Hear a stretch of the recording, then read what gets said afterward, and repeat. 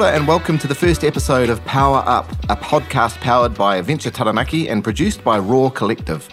Here we celebrate the region's entrepreneurs with their trailblazing spirit and their can-do attitude.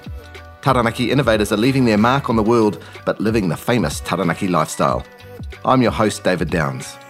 Taranaki is a region where the unique natural and business environments collide to create a place where people can flourish and achieve their full potential. Nau mai, haere mai, we welcome you to hear our enterprising future like no other. Today's guest is entrepreneur and investor Dan Radcliffe. Not to be confused with the Harry Potter actor, Dan is the founder of the world-leading volunteer travel company, International Volunteer HQ. He's a former New Zealand Entrepreneur of the Year, a member of the EY World Entrepreneur Hall of Fame, and a prominent investor in a range of businesses both in Taranaki and around New Zealand. Dan started IVHQ in 2006. He'd recently left his graduate finance job after just 3 days because he could see that the likely career path, and he knew that it wasn't going to be for him. So he went on a volunteer trip to Kenya, and he was pretty unhappy with the service and the value for money and the poor way it was run, and he knew he could do better. So International Volunteer HQ was formed. Nearly 15 years later, IVHQ has helped more than 110,000 volunteers to travel the world and make a difference. We talk about his journey starting a worldwide travel company from his family farm, the challenges in trying to revolutionise a global travel niche, selling a highly successful business, and the range of other exciting ventures he's been able to focus on now that he's out of the day-to-day running of IVHQ. Dan is a highly driven entrepreneur who's done all of this even before he's turned 40. From a farm in a place called Uriti to the glitz and glamour of the world-leading business people, Dan has achieved an incredible amount, all while staying extremely true to his roots.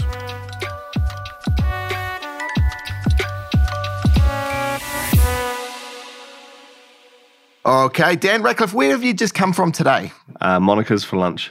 Oh, I love Monica's. It's my favourite cafe in the whole of the world, actually. What did you have? I had an omelette. So when I was full-time at IVHQ, I used to basically live there. So I'd have breakfast and lunch there. Oh, really? Now I don't have a full-time office, so I work from home a bit. So if I'm looking to escape the wife or the children, I venture down there. Pop down to Monica's, use the Wi-Fi. Fantastic. Oh, actually, the Wi-Fi doesn't work there. Oh, really? No, I don't know. You should sort that out. You're a tech guy, aren't you? What are you doing? It's not. It's probably their job. I wonder if it's deliberate, because I'm sure people have told them. I would imagine they see you coming, they turn the Wi-Fi off. That's probably what's happening right there. So tell us about IVHQ you just mentioned there. Is that some sort of artificial insemination outfit? What goes on? Yeah, it's something we've done with cows down here in Taranaki. Oh, I can believe it. Yeah, it's gone pretty good. Yeah. No, a volunteer travel company. So business that I started would have been 13 years ago. Yeah. And I guess the business very simply sends people abroad to volunteer.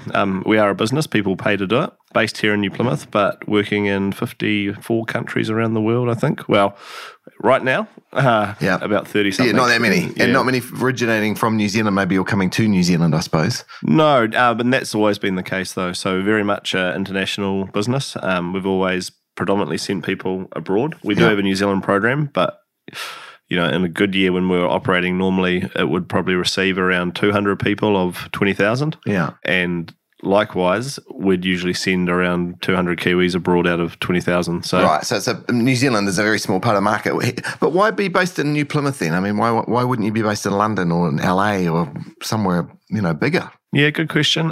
So, I mean, I'm born and bred here and I love the province. I love Taranaki.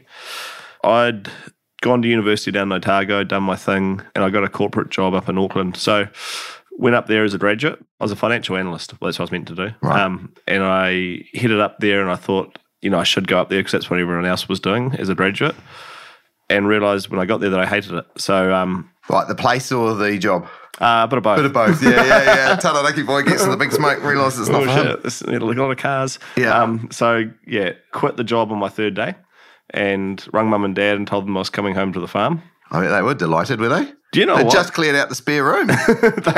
You would have thought, like I always say this, like mum and dad were very supportive, and you would have thought that after having me go to university for 5 years and putting me through boarding school to try and give me a good education, to quit my first proper job after 3 days, you would have thought they would have thrown a fit, but they're actually very supportive. And I think Dad was probably actually looking forward to a bit of free labour on the farm. So. Oh, that's good. So, yes, that's a good outcome for him. But yeah, I mean, you'd obviously been coming back and forth during the holidays of university and things like that, and kept in touch with the farm life, etc. Yeah, and that was sort of, I'd always loved the farm. I got back to the farm there with Mum and Dad. And I sort of thought it would be a good place to base myself for a couple of months while I worked out what I wanted to do. And I realised while I was there, I actually really enjoyed being home as such in the region. That's sort of how I got Where back. is the farm? It's in Uriti, which is about 45 minutes north of here. I was hoping you were going to say Uriti, because then I was going to say, nah, Uriti. Huh. That's what we always used to say when we drove through there. It was like our little joke. Okay. But you pronounce it correctly. Thank you. Yeah, Very good. I've been trying to get better. That's good. Good on you.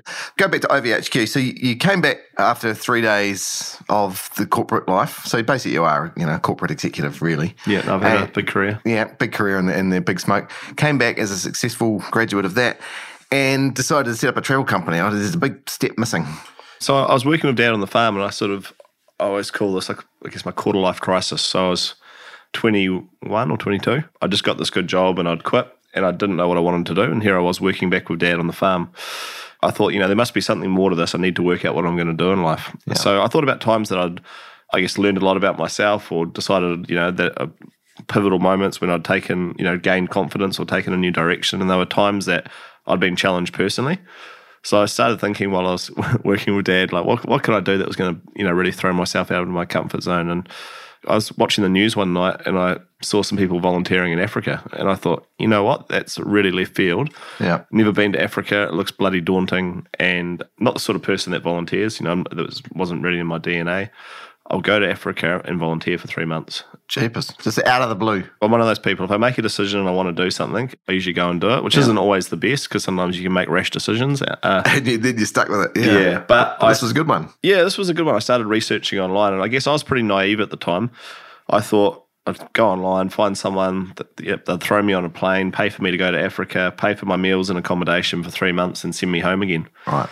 So I was pretty, I guess, again, I was just naive, and I was really surprised to find that it was going to cost me money to do this. Yeah. And not only that, it was bloody expensive.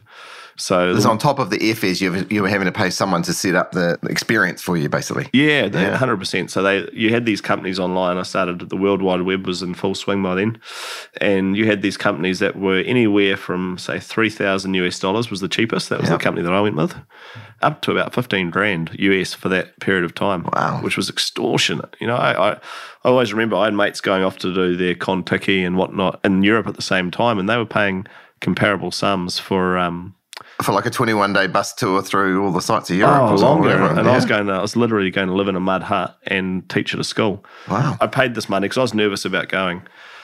And I was worried about, someone not being at the airport to pick me up. And you see, rightly or wrongly, most of the stuff you see on TV around Africa, it's not too good. Yeah. And so, again, a small boy from Taranaki, I was a bit worried about what it was going to actually be like. And I wanted that reassurance that it was all well organised. Did you get your $3,000 worth? Well, I did, but through good luck as opposed to good management. Right. Yeah, I jumped on the plane, headed over there, and the reason I'd paid all this money was for that support, and got there, and lo and behold, there's no one there to pick me up at the airport. Oh. In the middle of, this was in Nairobi. Big, busy airport, different language spoken. Yep. Little country boy just arrived from Uriti, but found a payphone because I didn't have a cell phone with me at the time. Yeah. They weren't as prevalent back then. Rang the company, they came and picked me up after a couple of hours, apologised profusely, and then took me into town and took me to the family who I was going to be staying with, or took me out to the countryside, to the family I was going to be staying with.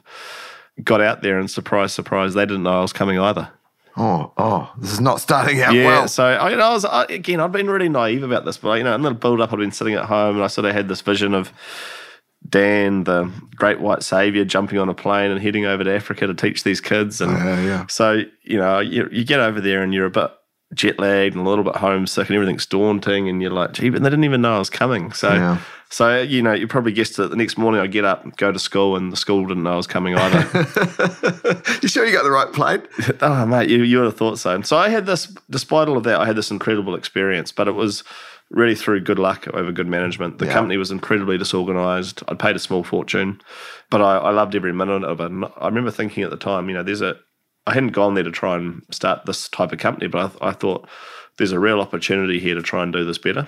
It's cost me a fortune and it's been done really poorly. And not only that, finance had been my major at university, but you didn't need that to know or to do a basic cost analysis and realise there was a huge margin involved. Right. We knew what the family were being paid. We knew what the meals were costing. We knew how much the school was receiving. We said we could do some rough numbers on what we thought the staff were being paid. That someone's taking. Yeah, so that was, I I started having this idea that if you could create this company where you'd work with a local organisation in each country, so let's use Kenya as the example, and Kenya would work with a Kenyan organisation. They'd provide all the meals, accommodation, the placements. And if you provided them some, I guess, Western training around customer service and how to look after people. Right, how to pick up people from the airport on time. There's a thing over there they refer to as African time. It's like a meeting that's scheduled to start at 9 might start at 9 or it might start at 12. And unfortunately, a lot of the time they use that with their airport pickups, which, I was okay. But you get someone that's more nervous, and, most of the people who are traveling are young females out of America, quite often, frantic parents. And if that happens to them, you're really in it. So, yeah, they're gonna feel much more worried and insecure, etc. Oh, yeah. So you need to get that stuff right. I mean, that's the basic business model, isn't it, here? You are providing security and peace of mind. As much as you are the logistics. 100%. Like you're providing exactly security and peace of mind to people, and also I'd say a guarantee around that the actual experience. What your accommodation is going to be, and that the project is going to be worthwhile because it's been sourced by local people. Yeah. So that was when I thought, if you could do this, and you could set up a pricing structure where you charge a fee that comes to you as the company. We call it a registration fee. It acts like a deposit. And then a program fee, which we received, but we passed it entirely on to the local team and country. Right. Then you could solve all of these issues that I'd had with the trip that I'd had, which was A, cost. You could make it a lot more affordable. Yep. B, transparency. You'd see where the money was going, so you'd feel better about that as a traveller and a volunteer. And C, hopefully, if you did your job right and the local team did their job right, you should solve the issues around the experience. Yeah, good. So that was this, I guess, people call it their light bulb moment, and that's what I had when I was over there in Kenya. Fantastic. So you came back on the plane, went back to the parents' farm and said, right, I've got a new idea. Yeah. Clear the kitchen table, I need it. I'm doing some planning. Yeah, and it was, I went back home full of, gusto, and I was, ready to do this. But I got home and I guess it suddenly sort of sunk in, how was I going to do this? By this stage, I was 22. Again, I just quit my job the year earlier. I had no professional experience. I had no money. I owed money. Oh, yeah, that's 3 days. Come on, don't put yourself down. It goes a long way. I had, at that time, I owed mum and dad, I think, about 15 grand from this trip. So I had no finances to get the thing started. So it made me think, how was I going to do this? And the first step was going to mum and dad with cap in hand and saying, I got this idea, but you're going to need to let me borrow some money against the farm to get it started. Wow. Which was, again, I think most parents would probably, especially when I told them the idea, it's going to get people to pay to volunteer overseas. Most parents would kick you up the backside and send you back up to Auckland to ask for that job back. But again, they were very supportive, took me into the bank. I signed up a $20,000 mortgage against the farm, and away we went. So let's give them a name for a start, Mum and Dad, because, they sound like pretty remarkable people. We deserve to hear a bit more about them. Sue and Spence. So Sue and Spence, tell us a little about them. Have they always been farmers in the Iriti area, or have they been in business themselves apart from that? So Mum and Dad met in the wool shed. Dad was a shearer and Mum was a rousey. Mum was a rousey on their school holidays, and I think Dad saw the opportunity and took it. So move on. So behold, here's Dad. It was actually quite funny. I think one of the reasons Mum was so big on the idea of me doing this business is she always said it. She always regretted. She went to university. She did a double major in languages, and then she met Dad in the wool shed and moved back to the farm. And I think she regretted, not using her education that she had got in something in a more professional field. So I think that was probably one of the reasons she was so supportive, is that she wanted to see me have a crack at something. And the other good thing out of it is Mum actually became she became the first employee of the business, and she worked with the business for 10 years until we exited. Oh, that's fantastic. What roles did she have? Well, as I was launching the business, she had a bit of bad luck in that we were going out on the boat one day. The ocean's pretty wild here on the west coast, and we hit a wave and she broke her foot quite badly. Oh, so anyway, she ended up in hospital, and she was Dad's right-hand lady on the farm. So she did the drenching, she was helping with the mustering and spraying and everything. So can't have a right-hand lady without a foot. No, she could still do the farm books, which was lucky, but she was laid up for 6 months. Now, just as she got laid up, I launched IVHQ and it took off, and we actually needed more countries open. So I'd jump on the plane and go over to find these countries, and I'd set up Mum with a laptop on the kitchen table, and she'd answer the inquiries for me. Oh, that's fantastic. Yeah, so she went from that, she went into inquiries. Now, Mum was she's almost OCD in the sense that she used to want to stay on top of the inquiry. So Right, something comes in, she's onto it, solve it, fix it. Problem is, most of our customers are based overseas, so that the inquiries are coming in at 2 or 3 in the morning. And I'd be overseas, and I'd see her replying to these in Gmail, and I'd be like, it's 4 a.m., what's she doing? Wow. So she got really into it, a little bit too into it. So we eventually had to take her off that. You have to have a quiet word about work-life balance, Mum. Mum, you're off the inquiries, and we're going to put you on. She'd always done the books for the farm, so she went into the finance division, which was her. Did you give her a good title, like Vice President of Finance or Chief Financial Officer or something? Head of Finance. Head of Finance, there you go. Yeah. Good. In lieu of wages, you get a great job title.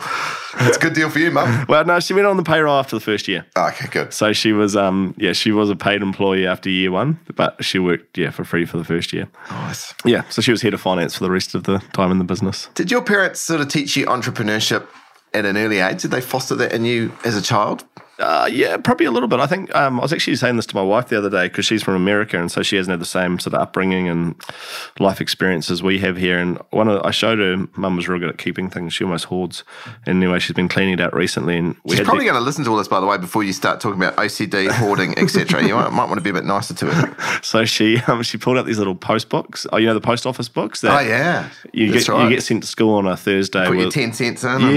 Yeah, with 50 cents, and you take it. I don't know. It must have been your principal, and they'd give them the money and they'd write it in, and you saw your bank account accumulating up. Yep. But I also remember my granddad got me we used to do can crushing on the weekends. So we'd crush cans and take those. And so little experiences like that. For money, presumably you'd get 10 cents or 5 cents or whatever for a crack. We did pretty good. I think we got like a wolf edge of cans, you might get $5 or something. Wow, which is a small fortune for a 5-year-old. Yeah. When I was in my teenage years, I was at boarding school, and my dad told me about, when he was younger on the farm, he used to catch goats to make a bit of extra money. And so I got some boarding school mates out, one in particular, and we used to do it on the weekends. Yeah. And we were 15, 16 at the time, and we got a big sheep and beef farm, and we could catch 30 goats on a weekend, no trouble. Jeepers. And 30 goats was worth about $1,000. So we were 16-year-olds at high school going back after the weekend back into boarding school with $1,000 in our pocket between us. And wow. Yeah, it was. So when you say catch, because I'm a townie, do you mean shoot them and kill them, or do you mean actually round them up? No, we'd actually round them up. Oh, really? Yeah, Dad had a little system. We'd pay him just a nominal sum. It wasn't much, $50 to hire the motorbike and a couple of his sheepdogs, and we'd use those to round them up and get them in a pen, and then someone would come and pick them up and take them off. Yep. Funny thing about catching goats, so you can actually get 2 goats together and you can tie them together by their horns, and they can't get away because they can't coordinate themselves to run down a hill, so they'll just stand there and pull against each other. Yeah. Yeah, so that's it's a goat catching technique. They're not the smartest things in the world. Probably so with male goats, obviously. They're not very smart.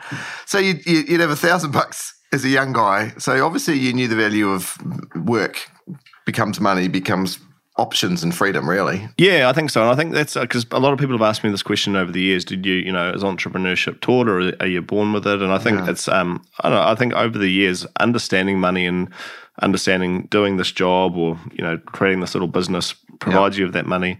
I think those are really valuable things for people to understand. Yeah. And it was always, always in the back of my head, I've had it ticking away of what can I do to be, trying to make money. Yeah. I think the other thing too is when you're on a farm, you're in a business. Like a farm is a business. Most New Zealanders think of it as a lifestyle thing, but the reality is they're pretty sophisticated businesses. You need to be on top of it. Yeah, they are. And you've got to, I always say this to my mates that I went to university with, who are all from town. I think it teaches you really good work ethic, because you're always, Dad was always dragging us out to help with the mustering or the docking or the crutching, and I always sort of felt like growing up we were always working. So then starting your own business and having that later on, it's... You weren't scared of a few late nights or early mornings? It actually seemed pretty easy because we were sitting behind the computer most of the time. That's right. Getting soft hands probably, according to Spence.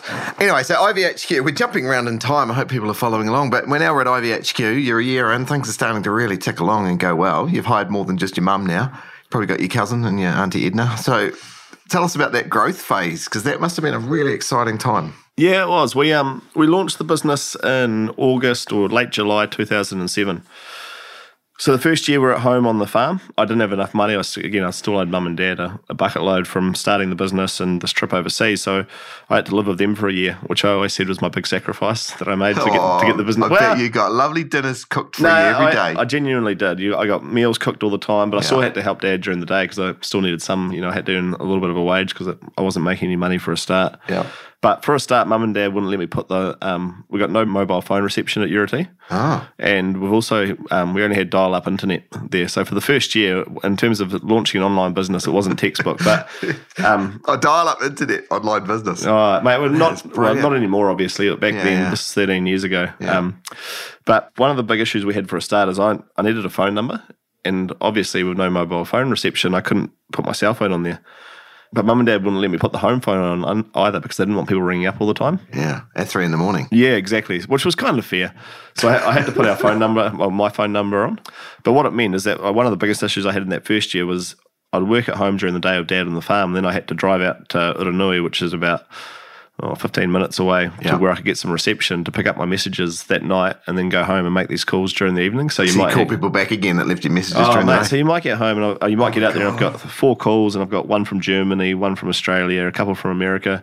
And I'd write them in my notebook as to work out where they are and then go home. And some of them I'd be able to make that night, and then others you might have to set the alarm for certain times. Yeah. I used Mum and Dad's phone back then. Do they know that? No, they don't. I think they probably do now because I've told a few people that story. But I imagine, because you were in the hole by $35,000 by my reckoning, but now you're starting to put long distance calls on there. You're going backwards. Mum's pretty good with the numbers too. She would have seen it happening. Yeah. Daniel, can you please explain this $35 charge? So obviously the business just kept growing and growing until the point where you could get an office in town or move into professional premises. It was almost 1 year in, and we decided to move to the Big Smoke to New Plymouth. And that was, I think, you talked before about why do you base it down here. That was sort of the pivot with, do we go somewhere bigger or do we look to stay here and keep it in Taranaki? Yeah. It looked like it had real legs. And one of the biggest decision-making factors for me was just purely cost. I looked at it at the time and I was still living at home at that stage, so money was still pretty tight, and the cost of actually getting a place in New Plymouth and the cost of employment in New Plymouth, and this is something that still holds true today for us. We've got offices in Auckland and New Plymouth, and it's a no-brainer in terms of hiring. If we can get the right people here, we always hire here. So that was one of the factors, and the other reason was that I just loved I loved the place. I grew up here, and it was a really good lifestyle. I do diving and fishing. You could get out, I could go back to the farm easily. It was had good mates here, so we went in, and the plan was to get this proper office, but I actually saw at the time that you could get there was an apartment for sale in town. So I bought this apartment. And did you buy it or did your mum and dad buy it? Come on, let's be honest here. Well, no, by that time I actually had some money. I had enough for a small deposit. So I bought this apartment, which became the IVHQ offices for the first 5 years. So nice. Residential apartment. I'm pretty sure it was okay, but we moved the team out of there at about year 6 when we had for the first 6 years, I had only female employees. Right. And we had about 7 ladies coming and going out of this apartment every day. So at that point, I think the neighbours were starting to get concerned. Sure, what sort of business are you running? Yeah, what's actually happening downstairs. Yeah. So moved there that year, got our first proper employee. That wasn't my mother. Yeah. And we worked out of this apartment. So the biggest issue we had in that first year was we'd launched with 4 countries. So with that money that I borrowed, I went back to Kenya where I had an organisation. Then I had to do a bit of cold calling. So did some research online and found Vietnam, Thailand, and Nepal. Yeah. I decided those were 3. Looking at what other companies were doing, those were 3 pretty popular destinations. Yeah. And then I flew back there and basically had to go door knocking. So I looked on the depths of Google, page 10, found organisations that were doing either volunteer travel or something very similar. Yeah. And then would go to them with this proposal around this company that I wanted to start. So you sort of almost turn up out of the blue and say, I'm from New Zealand, I'm setting up this business. Do you want to work with me? They knew I was coming, but I always say this was by far the hardest part of getting this business off the ground, was going there with no website at the time. We hadn't quite launched, and actually pitching this idea of what we were trying to do. Yeah. And not only that, because there had been all these inflated prices around volunteer travel, people were expecting to get paid a fortune. Ah, okay. So we basically had to say, listen, we want you to be our partner. We want to send people to you.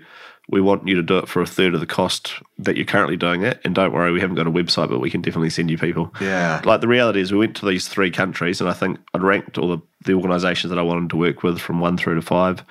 And I think we got one of the top ones that we wanted. Yeah. The other 2 countries, we ended up with number 3 because the others just weren't, willing to have a bar of us. Yeah. The great news story out of that was out of those 3 countries, we ended up working through with them for 10 years. And they, I think at the time, the Thailand organisation was receiving around 30 people a year. within 7 years of working with us, we were sending 400 to 500 people to them. Fantastic. Yeah, which was a really cool story and something really nice to see, you know, how those organisations grew alongside us. So that's a revenue stream for them, but also you're obviously doing great work then, you know, because what these volunteers are doing is having an impact on the local communities. Amazing. And this organisation was called Mirror up in northern Thailand, and it really did transform that area. So a huge amount of social issues up there with... in Chiang Mai sort of area? Yeah, exactly. Yeah. Chiang Rai it is, with trafficking between countries and drug trade and a lot of these issues that filter through to the families. And the amount of work that our volunteers were able to do up there was really, really cool. And to see that over a period of time was really awesome. Fantastic. So what about the customer side of it? How were you, without a website, how were you getting the volunteers through the door, or, you know, the virtual door and onto the plane? Well, we did have a website by the time we launched. So I always say launch day was the day the website went live. We used a company up in Auckland, an agency who we worked with for the first 8 years of the business, Spark Interactive. They were really good guys. They became good friends, and they were a huge part of our success. So we got the website live, and I always said that the website would be the making or breaking of the business. You know, we chose the name International Volunteer HQ because I thought it sounded large and brand. Yeah, and you didn't big corporate headquarter feeling. You didn't want people knowing it was just Dan and his mum working at the family farm. Dan and his mum's family farm holidays. No, it's not quite the same ring to it.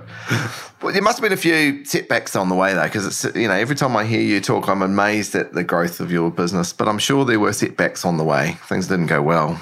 Challenges with suppliers, challenges with some of the projects, perhaps. The first 10 years, which is where I was CEO, you know, we had some pretty big challenges. I think probably the biggest one that springs to mind is the Kenyan organisation who we worked with, their owner or their CEO, the founder, James, became a really good friend. But in the third year, and he was that was a big program for us 3 years in. So even though at that stage we had about 10 countries we were working in, we were probably sending, I'd say 30% of them to Kenya. And then we got a phone call one night and he'd been killed in a car hijacking. And he was, literally, he was the life and soul of that business. So that was a really big thing for us. I actually had to jump on a plane and go live there for 3 months just to help the team get through it and make sure that we could put in place a succession plan and have staff that could step up. And that was something that really rocked us as a business, but also that local team really heavily as well. And it was also, I think, probably at that age there, I was mid-20s, 25, and you're 6 foot tall and bulletproof. Yeah. You know, your IVHQ is going fantastically, and you've got all these safety precautions for your volunteers that you talk to them about and all these steps that you take. But I think it's all a bit theoretical, is it? Until something happens. Until something like that happens, it sort of makes you, realise how tough things actually are. Yeah. That was a big one. I think the other big challenge that we found is just the shape that volunteer travel took over that period of time. So I started this company with some really good ideas around what we wanted to achieve and how we were going to do it. And then over the 10 years, the orphanage volunteering, which used to be a huge part of what we did, became a lot more complex and complicated, and there was a lot of critics out there. So the amount of work that we had to do around...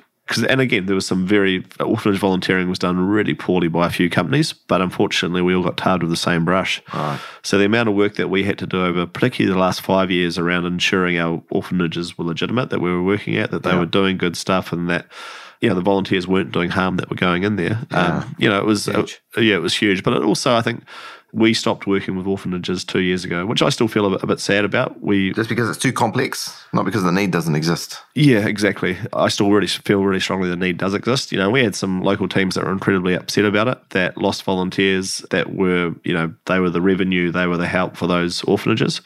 But unfortunately, it became such a complex PR exercise that a lot of people just didn't want to associate themselves with it. Easier to step away than to fight the fight, I guess. And that touches on something I was going to ask you about. You've obviously employed people who are very cause-driven then, and you personally must get really attached to some of the individual projects and causes and think about, you're flying in as a volunteer, you're doing a month or so, and you're coming out again, but you're leaving behind poverty and deprivation and inequity. And how do you deal with the emotional trauma, and how does your team deal with that sort of thing? Yeah, it's a good question. It's something that is probably one of the reasons I wanted to also start IVHQ is I grew really attached to the Kenyan community that I was with for those 3 months. But there's a big part that's not really talked about. Well, and we didn't even used to talk about it that much, which was the reverse culture shock. It's not going to Kenya; it's actually coming back again. It's coming back again, and having it's all noisy and there's traffic and it's all a bit weird and too privileged. Exactly. So one of the things that we used to do little bits about it in terms of the briefing we'd give people, but one of the things that I started 4 or 5 years ago now was a company called Global Travel Academy. what we were finding is people were heading away and they weren't skilled up enough, or they weren't considering enough, despite everything we were trying to do around the briefings we were giving them, around considering the impact that they were making and the reasons why they were volunteering, but also thinking, okay, what about when I'm coming home? How do I readjust? How do I make sure that I'm, to go back to life as normal, because it won't be. Exactly. Yeah. So we started another company called the Global Travel Academy, whose purpose is to basically make sure that we educate volunteers in that space around going there and being a good volunteer, making sure they're taking photos responsibly. If they're posting online, they're thinking about how they're posting and why they're doing it. Yeah. And even a more basic level, thinking about why they're wanting to do this. Why are they wanting to be a volunteer? Is it because they want to pad their CV, or is it because they want to give back? And a lot of those questions, I mean, there's different levels of projects. And so if someone just wants to pad their CV, then we can go and find a project for them. There's probably some nice easy ones. Yeah, exactly. But if there's someone that's actually going over there to make a real difference and they're able to give 9 months of their time and they're serious about it, then we can actually find good projects too. So part of the thinking around this course was that if we can educate our volunteers and get them thinking about being a good volunteer before they leave, then it's going to be a far more positive experience for them, but also for the local community. So that's still running. But it's like IVHQ, it's been hit pretty hard by COVID. Yeah, I can imagine. Before we talk about that, though, I mean, IVHQ ultimately incredibly successful, and you personally very successful. You won the New Zealand Entrepreneur of the Year in 2014. You were inducted into the EY World Entrepreneur Hall of Fame. I know you won the New Zealand International Business Award because I was part of the judging. So, you personally got a lot of success, but I also know you're quite a humble guy. How do you deal with success? I like being successful, but I guess it's... Well, you're not that humble then. Okay, sorry, I got it wrong. Scratch that bit out of the recording. But I just, I don't know. You just get on with it. Yeah. There's Does it spur you on to do other things though? Does success make you go, okay, right, I've got that banked, right, what's next? 100%. Like I like being busy, and I like trying to do things. And I like trying to do them to a high level. Yeah. I don't know if success is necessarily public achievement, but even just making sure that, I think one of the things for me recently is, I sold 80% of the business 3 years ago, and a big part of that was being able to spend more time with my family. Yeah. I think I sort of got to a point where I realised, if I'm going to be successful, as a person, I'm probably going to need to have a break here from business for a bit and actually spend a bit of time with this young family that I'm starting, because it's a pretty demanding role when you're in it. 7 days a week, 24 hours a day, and your head, even when you're home, you're not really home because your headspace is off somewhere else. So you made the call, you exited the business, or you sort of brought on a strategic investment that allowed you to dilute down a bit, and but you've kept some shareholding by the sound of it, and directorship, I think. Yep, and directorship. So I sort of got to a point probably 8 years in where I was pretty cooked on the business, if I'm being honest. It's like I said, it's an all-consuming business. Yeah. Like, people always say it's your baby, and it very much is. You think about it 24/7. Yeah. My wife's always said this. She's like, we'll be out for dinner and I'll be a million miles away, which isn't great, but, you're usually coming up with your next great idea. Yeah. So you'd have to tell her it was time well spent. For you, not for her, maybe. No, but not for her. So it's, and I realised I was starting to get pretty burnt out come about year 8. So I started thinking about how I was going to exit then. Yeah. And anyway, I brought a chairman on, Ian Frame, to help me, because at that stage we had no board. And I basically wanted a sounding board. I'd done it all by myself until then.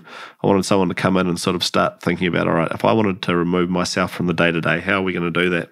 Asking you some testing questions and making sure that you're kind of thinking a bit more broadly. That's a great thing to do. Yeah. And also just starting to put in place some good structures for the business that we didn't always have. Yeah. And that one of the, at the very base level, that just being a board. Yeah. Right? Having a monthly meeting where we get together and we think about, all right, what are we doing? How's the last month gone? What are we doing to improve? Yeah. Whereas that process has always been going on inside your head, but not necessarily. But when you externalise it and put it on paper and share it with others, exactly. If you want to exit yourself out of the business, you need to be able to do that. So that was sort of the first step.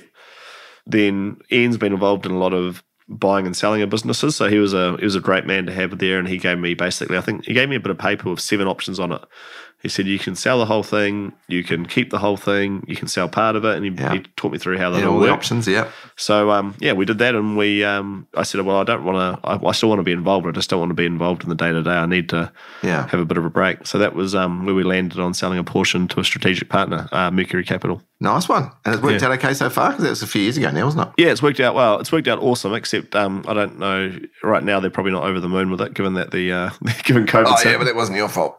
No. It's been they're really good guys, really good partners, and I think probably something like COVID is it's a real litmus test around how people really are going to behave. There's nothing we could do about it, and the board that we've got, we're very tight, and we got our heads together and got a good plan in place, and fingers crossed, if this vaccine does what it says it should, then we should be fine. Yeah, and there will be need then. I mean, IVHQ will have an even more pertinent model, I think, coming out of COVID. Yeah, I think so. It'll be really interesting. I think one of the things that we're still trying to understand a little bit is what is the state of some of our programs and local teams. And you see on the news, Bali doesn't look like it's in good shape at the moment. Yeah. So I think your comment there's 100% right. It's going to be a really interesting place. And hopefully when people are travelling, they're travelling and, doing it for good. Yeah. Yes, and you might find a whole new set of customers who want to come to you to say, look, if I'm going to travel and I'm now much more conscious about my carbon footprint or whatever it might be, I want to travel with purpose and meaning. And an organisation like yours is better than a Kontiki. I'm very big on this idea that every business should have a social purpose and should have a focus on doing good. And I've always believed IVHQ is probably a little bit ahead of its time in that respect, and that we're a way for people to travel but actually travel and give back while they're doing it. Yeah. And so, I think it's only going to become bigger regardless of COVID. I think, the trends that we're seeing globally, people are they're going to start thinking a lot more consciously around what they're doing while they're away. Think about you now, because you've diluted down to 20%. You now got more time to spend with the family. You've got kids, haven't you? A couple of kids? Yeah, nice. 3 and 1 year old. Nice.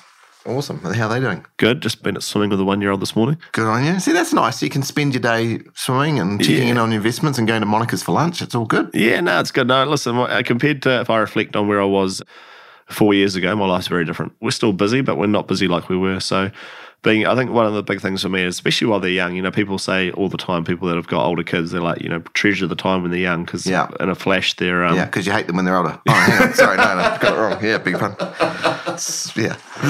Yeah. But good on you. But you've got that achievement gene in you. Like, you're an entrepreneur from a very early age, very successful. You're not built to sit around and do nothing. So how do you scratch that itch of, I've got to do something useful and achieve things? And yeah, good question. We've started a brewery. Yeah, just as you do. Yeah. Most people would just do a bit of homebrew in the shed, but you did it on a whole nother scale. Yeah, so we've started a brewery. It was always, again, probably a bad sign that you want to start a brewery, but I've always wanted to. And one of the ladies that worked with us at IVHQ, her partner, Jesse, was a brewer. Right. And he always wanted to go out and do his own thing. So once I exited IVHQ, I saw him at the social function we had that year just as well as exiting, and I was a bit pissed, and I said, we should get this brewery started. So that was the brainchild. Nice. And we went from there. But again, coming back to this theme of doing good, I think we sat down and one of the first things we said was, how do you, we're selling alcohol, how on earth do you make it into a positive thing socially? Yeah.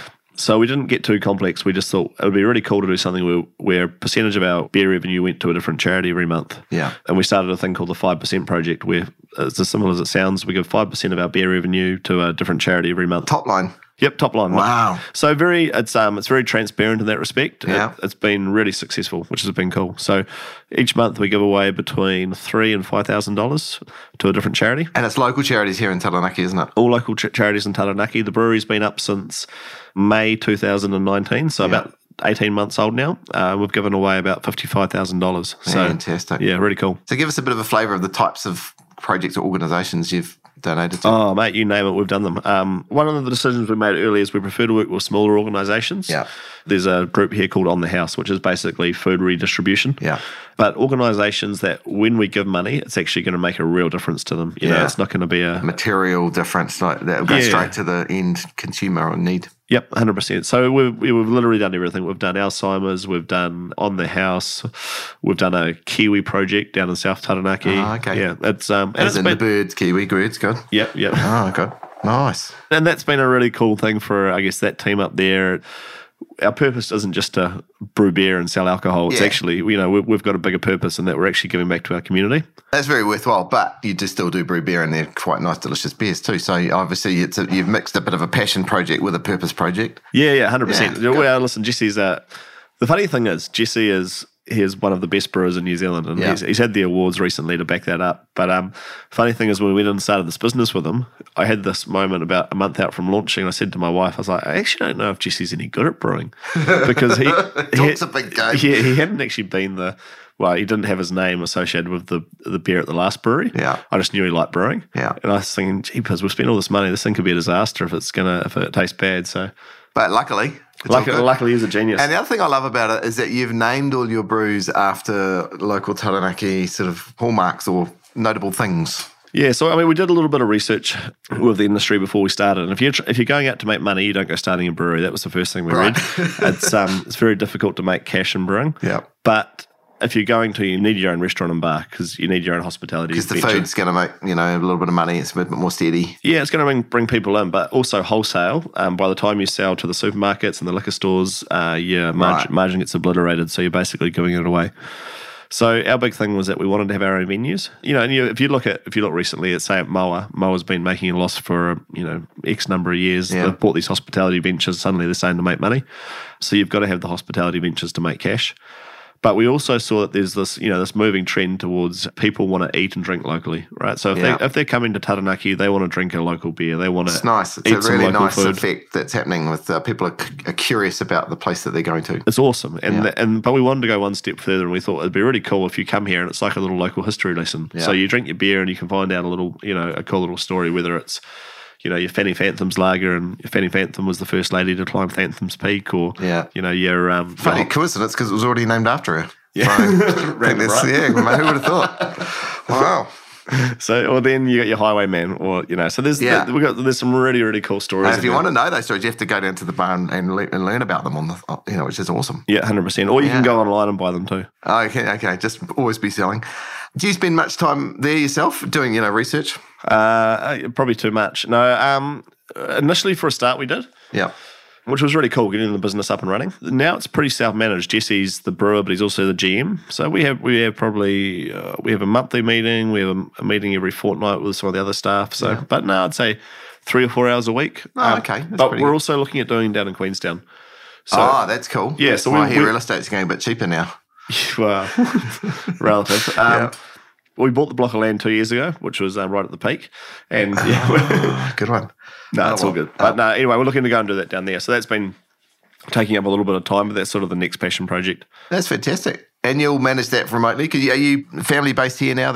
You're here till the kids grow up, or at least, or Yep. No, wife's from America, so that's probably been the biggest thing this year. Is we normally get overseas a few times to go back to see her family, but haven't been able to do that. But I know, based in Taranaki, we'll find an equity partner down there. Yeah.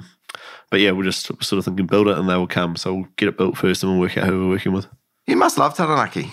I've got really good memories here growing up. So, grew up on a farm, went to boarding school here in town. I've got really good friends from primary school, high school, after high school. Yeah. So it's very much the definition of home. It is. But it's also, there's something about this place, the physical environment here is pretty conducive to innovation and thinking differently and, big thoughts, etc. too, don't you think? Yeah, 100%. Get out and about. Yeah, well, we're, it gets bandied around a little bit, but we're stuck out here in Alam. Yeah. And for whatever reason. Just around the corner, apparently.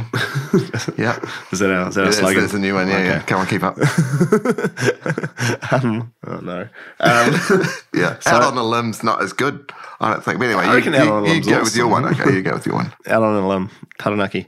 But I think for that reason, I reckon people here are friendly. They're always but they also have to be a bit resourceful around how we do things. We're never going to get tourists just handed to us on a plate, so we have to think a little bit how we're going to get them here. Yeah, we've got some issues with our main sources of income here at the moment, which are oil and gas and dairy. Yeah, we need to think a little bit about how we replace those. But Taranaki people are pretty resourceful. So on that point, I mean, you also have a bit to do with the local community. Like I've seen you mentoring other businesses and sort of acting as a public speaking and doing these sorts of things. So do you feel a bit of a responsibility to help others in the region be successful? Yeah, a little bit, but I also think it's about encouraging people and showing them that you can be successful from here as well. For the same reason you asked those questions at the start, is I think there's sometimes a preconceived idea that you need to go to a big centre to crack it. But if you can get the people, and I think the biggest issue we had here starting IVHQ is our techies. We couldn't get the developers that we wanted. Yeah, developers don't like being out on a limb, I guess. But we, apart from that, we managed to get everybody else we wanted to down here in the region. Nice. And and there's some huge advantages with it. So nice. And innovation in Taranaki. If you wanted to jump 5 years, 10 years ahead in New Plymouth in particular, or Taranaki more broadly, what would your aspiration be for the region? I hope we're a source of clean energy for the country. Yeah. So I think if you look up the road, there's the guys at Haringa doing some really cool stuff around hydrogen. Yeah, we've got all the infrastructure here. We've got a heap of expertise from oil and gas. I hope we can utilise that in a way that it's going to power the country for the next 500 years, and we can be the hub of that. Yeah.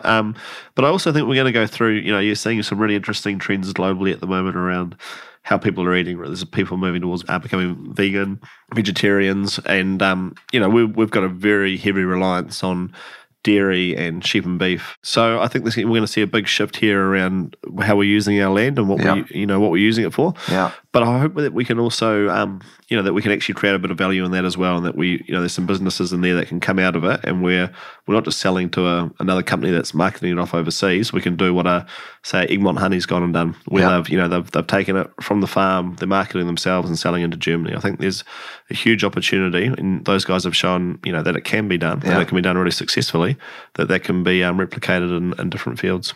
Great. Right, I've got top 10 questions for you. These are rapid fire questions. 10 questions about Taranaki. Best place to get an ice cream? My freezer. Okay. Best surf spot? Bogworks. Bogworks, okay, good. Best nighttime location? Shining Peak. Oh, that's easy. That was an easy one, wasn't it? It was a bit of a gimme. Best thing to do at lunchtime? Go to Monica's. Okay.